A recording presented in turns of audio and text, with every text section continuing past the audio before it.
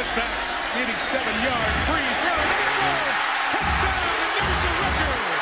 That's unbelievable. Drew Brees in rare air.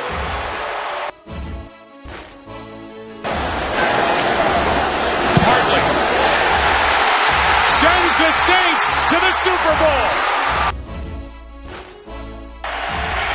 Picked off. Look out.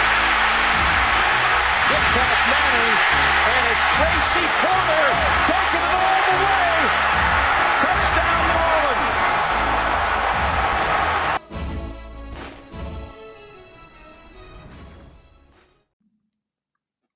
What's going on, guys? Welcome back inside another episode of Big Easy in the Big Apple, the destination for the Who Dat Nation. I'm your host, Chris Rosvoglu. You can follow me, as always, on Twitter at Rosvoglu Report, ROSVOGLOU Report. I finally have everything up and running on this podcast in terms of platforms. We got on iTunes, Spotify, Google Play, and all those other great stuff. If there are any out there that you haven't found Big Easy in the Big Apple on yet, shoot me a reply or DM on Twitter, and I will work my hardest to get that RSS feed going up on that platform. Now, before I get started into today's episode, because we do have a good amount to talk about with the Saints and their 2 QB system, the defense, what's right, what's wrong with that unit going into Sunday against Seattle. I want to talk about something I'm going to be doing for this season and this podcast in particular. And what I'm going to do is I'm going to make a support a podcast page. It's actually already out by the time you're listening to this episode. And there's going to be tiers for it that allow you to support the podcast for as little as 99 cents a month, which is pretty cool in my opinion. And it'll allow you to do a lot of cool stuff. For one, anyone who supports the show, I give you a chance to basically suggest and, for the most part, get your wish in terms of what content is going to be discussed. If there's a segment you want me to cover on the show, you shoot me a message and I will be able to cover that segment before that next episode.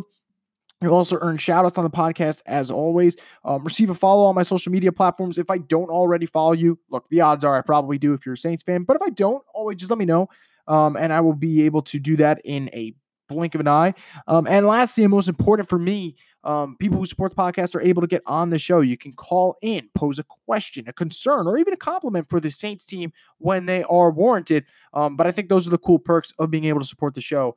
But anyway, guys, let's get into what's most important, and that's Saints football. Now, before I talk about Teddy Bridgewater, Taysom Hill, what's going on there, a quick update on Drew Brees, who had his surgery. Doctor said he went well. Now, look, I'll tell you what. When I read that report, I laughed because no doctor's going to tell you if they messed up the surgery. Like, are they going to be like, oh, crap, we really butchered Drew Brees' thumb? No, they have the best doctors in the world. They don't mess up. At the same time, even if they did, you wouldn't know. So the surgery they said went well. I think it's going to be a 6-week recovery because you have to remember 6 weeks, then the bye. So it's really 7 weeks off and that 1 week of heavy, intense preparation for that Falcons game.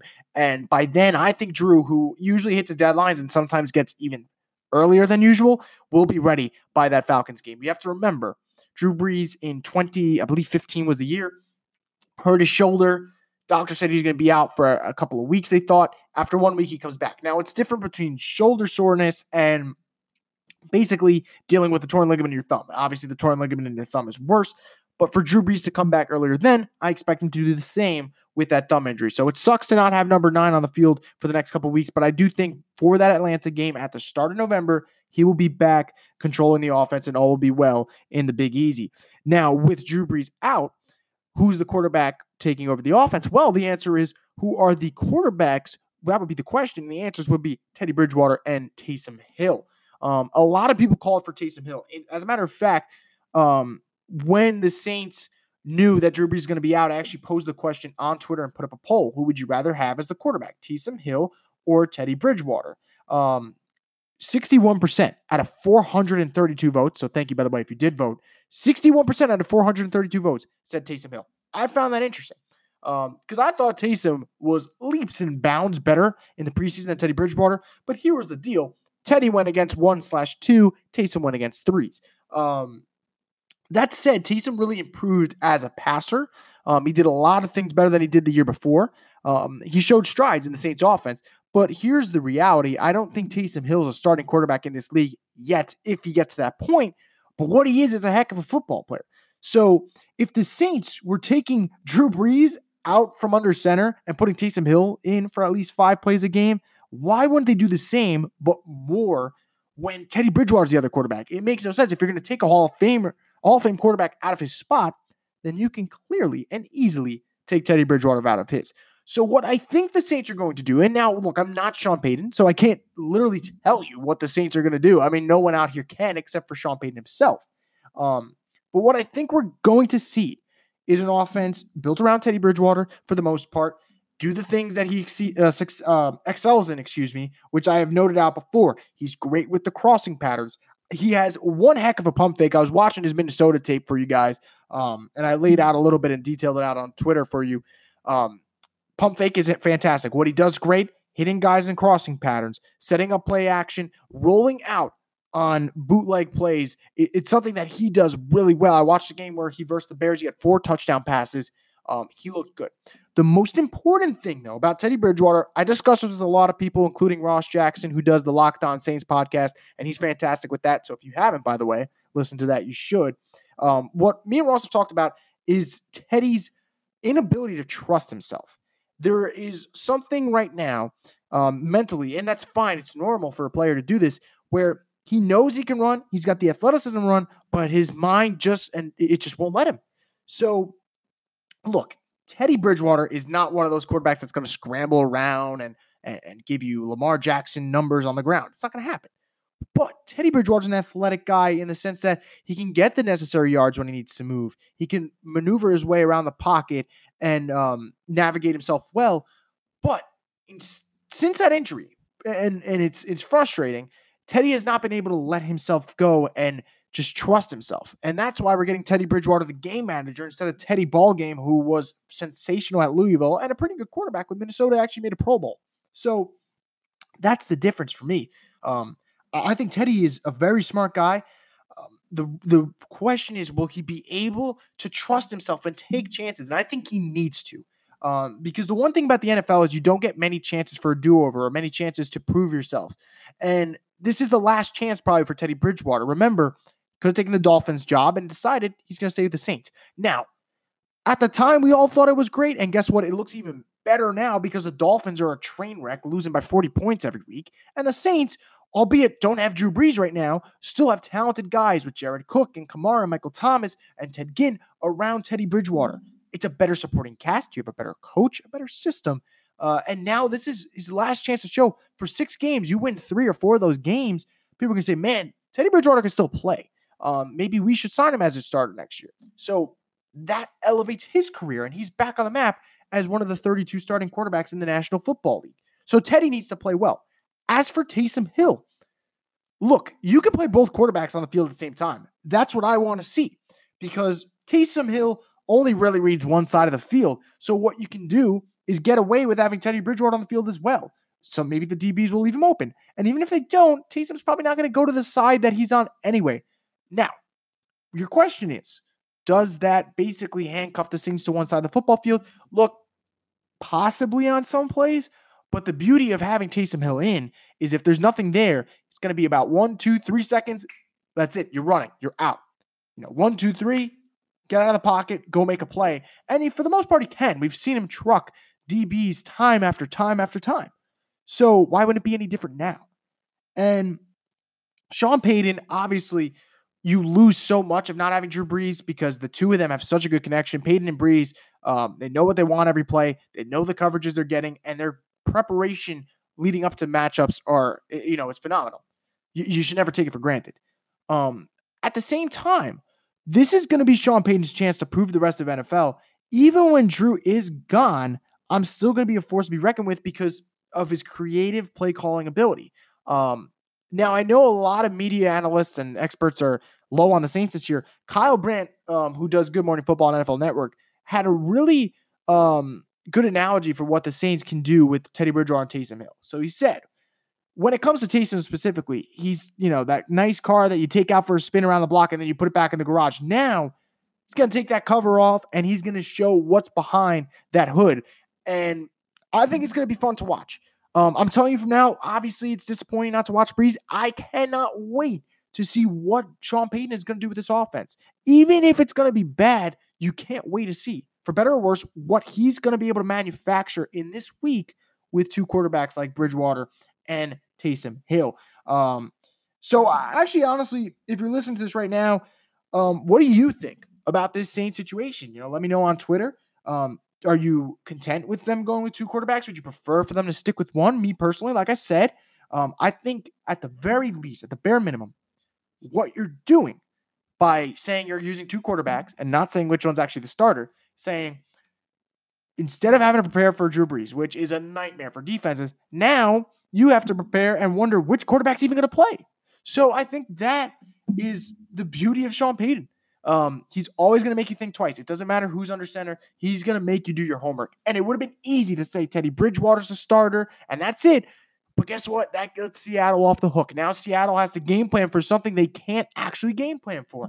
Because Teddy Bridgewater hasn't played an actual game that was meaningful in 4 years, and Taysom Hill's never started an actual game. So how do you prepare for that? You just don't. You can't. What you can do your best is watch their highlights and try and find their tendencies, which some of them do have. Like Teddy, for example, holds the ball too long. But it's still hard because at the end of the day, like I said, there isn't enough tape on Taysom. There isn't enough tape on Teddy Bridgewater with the Saints offensive system. So I want to see what Seattle does just as much as I want to see what New Orleans puts out on the field this Sunday. Now, don't go anywhere because I'm going to give out my predictions for the Saints-Seahawks game, and I'm also going to talk about the defense, what's been good, what's been bad, but I'll do all of that right after the break.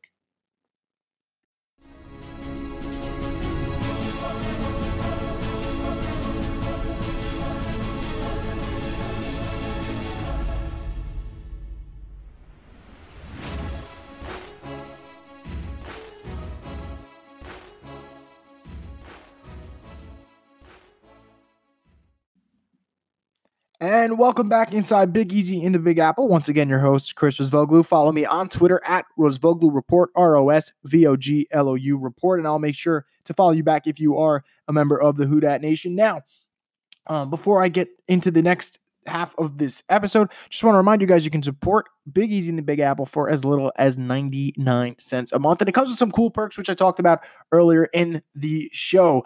Now, I discussed the Saints quarterback system, and I did the best I could in the fact that we do not know. I don't know. You don't know. Any analyst on TV for ESPN or CBS Sports or whatever show you watch, FS1, we don't know. They have no clue. The only people that know are in the Saints building, which none of us are at the moment. So it's going to be so unpredictable, yet so fun to watch. And I really think Sean Payton, with the security of a 5-year contract, knowing what's at stake, knowing this is a very winnable division, there's, injuries to Cam Newton. Jameis Winston's very shaky. The Falcons needed a miracle to beat the Eagles. It's a very winnable division. So you stay in the hunt, and then you get Drew Brees back, and you make that second half push, and who knows?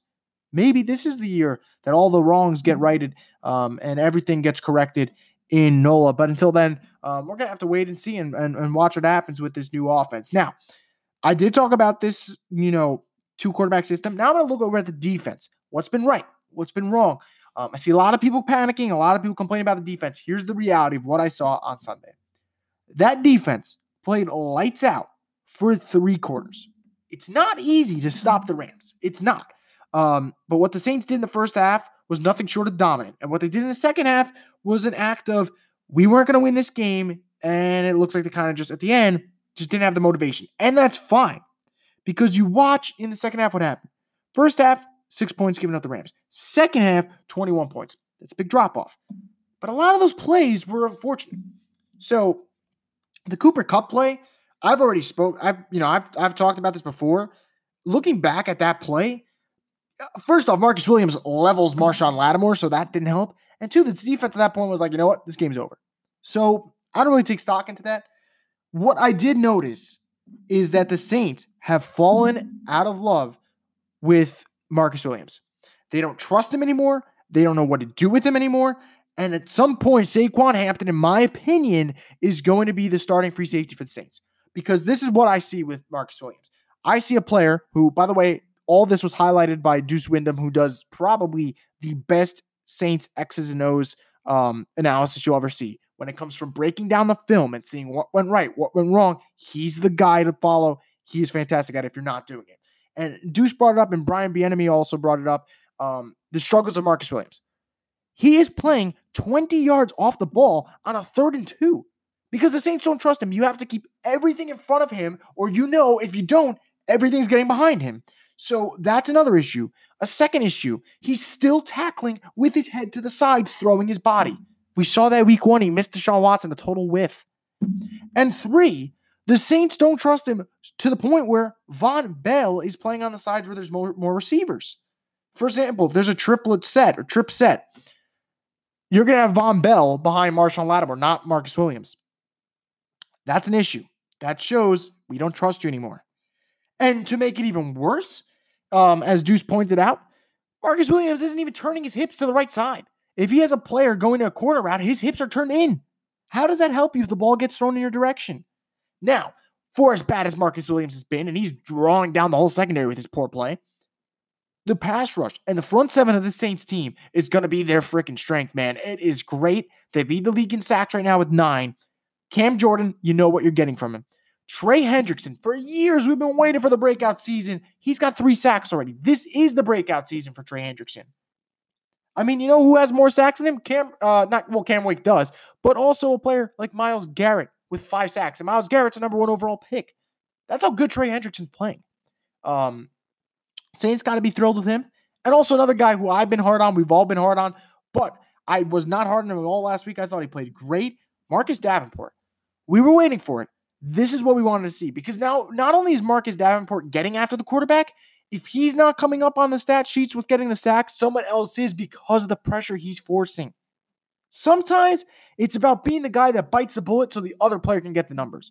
For example, I don't know if you guys ever watched him back then with San Francisco, but Justin Smith did an excellent job of taking all the double teams, taking all the offensive line's attention, and Aldon Smith was the guy getting the 20 sacks in one season. While Justin Smith ate up, all the double teams and wasn't getting the attention of the media, his teammate was thriving, but he wouldn't have been thriving without Justin Smith. That's what I'm seeing with this defensive line of the Saints. Cam Jordan is just a beast, so he's going to get his regardless of what you do. Davenport is taking the pressure off of Hendrickson, taking the pressure off of Malcolm Brown, soon to be taking the pressure off of a Sheldon Rankins. And it's all going to get better when Rankins comes into play. And Rankins, by all the rumors right now, it sounds like he's going to make his debut on Sunday. So I love what this Saints defensive line is doing. And that brings me into my next point, matchups, and what determines the Saints-Seahawks battle in week 3. Well, one of the biggest things to determine it is how much pressure you're getting after Russell Wilson. Russell Wilson, who has my utmost respect, is elusive. He's dangerous. He can beat you in the pocket. He can beat you on the run. He can beat you virtually anywhere on the field. He's been sacked 8 times in the first 2 games. The Seahawks have not done a good job protecting him. They did not invest heavily in their offensive line. Now, look, they invested in Jadeveon Clowney. They got better on the defensive side of the football. They drafted DK Metcalf to give Russell Wilson a big-bodied receiver. But they didn't fix the offensive line. The Saints' defensive line can completely control the tempo of this game if they get after Russell Wilson. You put him down a couple of times. You let him know he's not going to be as much of a threat as you thought he would running the football. And when that happens, you completely take away what Seattle's dangerous at. The big play over the top to Tyler Lockett. The big play to DK Metcalf, which beat the Steelers last week. And that's a big key for this game. Getting to Russell Wilson. The Saints, although were killed in the secondary by Deshaun Watson, they did sack him 6 times. I'm not saying you need to sack Russell Wilson 6 times. Can you get after him 3 times? That would be a good number. If you get after Russell Wilson, and the numbers show it's happened the first 2 weeks, 3 to 4 times, you're going to have a good shot at winning this game. Because although Seattle's 2-0, and although Seattle plays very well at home in September, and just at home in general under Pete Carroll, their offensive line is not great, and they've only won the first 2 games by 2 points or less. They beat a Cincinnati team by 1, which the next week got steamrolled by the 49ers on their home turf. And then they beat a Pittsburgh team led by Mason Rudolph by 2 points. So what I'm led to believe is this Seattle team continues to ride the heroics of Russell Wilson. They're a good football team, but Russell Wilson's the reason they're 2-0. So if you can at least get to Russell Wilson enough, put him down a couple of times, wear him down, wear him out, you're going to have a very good chance of winning this football game. And also, nothing against Drew Brees. Obviously, you would prefer to have Drew Brees in this game. The Saints offense usually doesn't perform well in Seattle anyway, so it's going to come down to defense, in my opinion, for both teams. How does Seattle play against Teddy Bridgewater and Taysom Hill? How do they control that 2-quarterback system? How many points do the Saints keep Russell Wilson and co under? If it's 20 points and under, the Saints are going to win this football game. I'm telling you from now. They keep it at 20 points and under, they will win this football game. That said, I don't believe that is going to be the case because Russell Wilson will be able, in my opinion, to get over the top of Marcus Williams, to get over the top of Eli Apple, and beat them a couple of times for big plays, whether that's Tyler Lockett or DK Metcalf, who knows. But that's the issue I'm finding with this team. Now, this brings me to my other matchup that I'm looking for, and I really want to see what happens here. What do the Saints do with Marshawn Lattimore? I'm hearing and seeing a lot of Marshawn Lattimore criticism on Twitter. Here's my response to that. Please, just stop. Because if you're watching the game, Marshawn Lattimore is going up against good receivers, giving them physical battles. And yeah, sure, his wide receiver catches it after a 10-yard game. Where is his safety to finish the play? If he gets beat over the top, where's the safety to finish the play? The reason Marshawn Lattimore got beat over the top by Hopkins in week 1 wasn't just because Hopkins got a good release off the line of scrimmage. Marcus Williams was nowhere to be found. So when your safety help is nowhere to be found, I don't care how good of a cornerback you are, you're not going to be okay in deep situations. I don't care if you're Jalen Ramsey. I don't care if you're Stephon Gilmore. I don't care if you're Darrelle Revis from a couple of years, 10 years ago. I don't care. It's not going to work out in your favor. So, what do the Saints do with Marshawn Lattimore? Do they let him just take out Tyler Lockett for the game? Or do they try to put him on DK Metcalf? Me personally, I want to see him on Tyler Lockett. DK Metcalf is such a freak physically that he might be able to just beat, Lattimore in a couple of jump balls. The Saints could take Lockett out of the game. You're taking away Russell Wilson's favorite target. You're taking away their most dangerous target down the field and their most sure-handed wide receiver. Tyler Lockett, although he's dropped the ball a couple of times this year, doesn't really drop the football in general over the course of his career.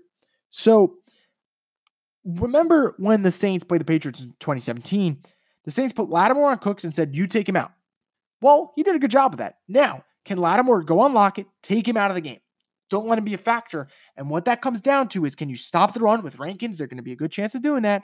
And can you get after Russell Wilson? It completely changes the game, especially if Lattimore's locking down Lockett. Now, I know that sounds funny, actually, locking down Lockett. Actually, probably should have thought of that before I said it. But seriously, if Lattimore's taking out Lockett, it really does change the whole course of the game. I think the Saints are going to have times where this defense is going to look dominant on Sunday. It's going to come down to complementary football. Defense plays well. Can the offense capitalize the next possession? It's really what football mostly is about. All that being said, my prediction for this game, I got Seattle winning 24-21. It's going to be a close game. And at this point, I'm not kidding. I've been flipping a coin. I know the Saints don't have Drew Brees, but I don't think the Seattle team's that good. Not one that scares me in the slightest.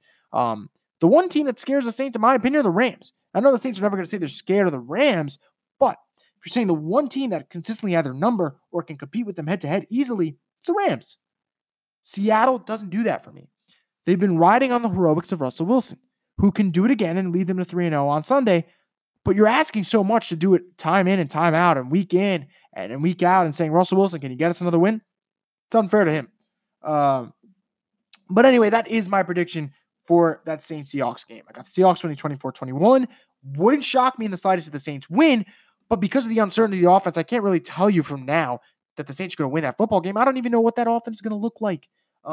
So it makes it tough on me. But let me know in the comments what you guys think the score is going to be, who you have winning that game. I'm assuming a lot of you guys might be on the Who Dat Nation bandwagon and say the Saints will shock the world and win that game. And some of you might be pessimistic and say we're not winning a game when Drew Brees is out. It goes both ways. I'm used to it. But anyway, guys, that's going to do it for us on this episode of Big Easy in the Big Apple. I want to thank you guys for listening. As always, stay tuned for another episode, which will come on Monday. It's going to be a review of what we see in Seattle. Hopefully good things come out of that game. But until then, enjoy the rest of your week. Stay tuned for that injury report from the Saints coming out later on Friday. And enjoy the Saints game on Sunday when they go into Seattle and hopefully start the Teddy Bridgewater era with a win.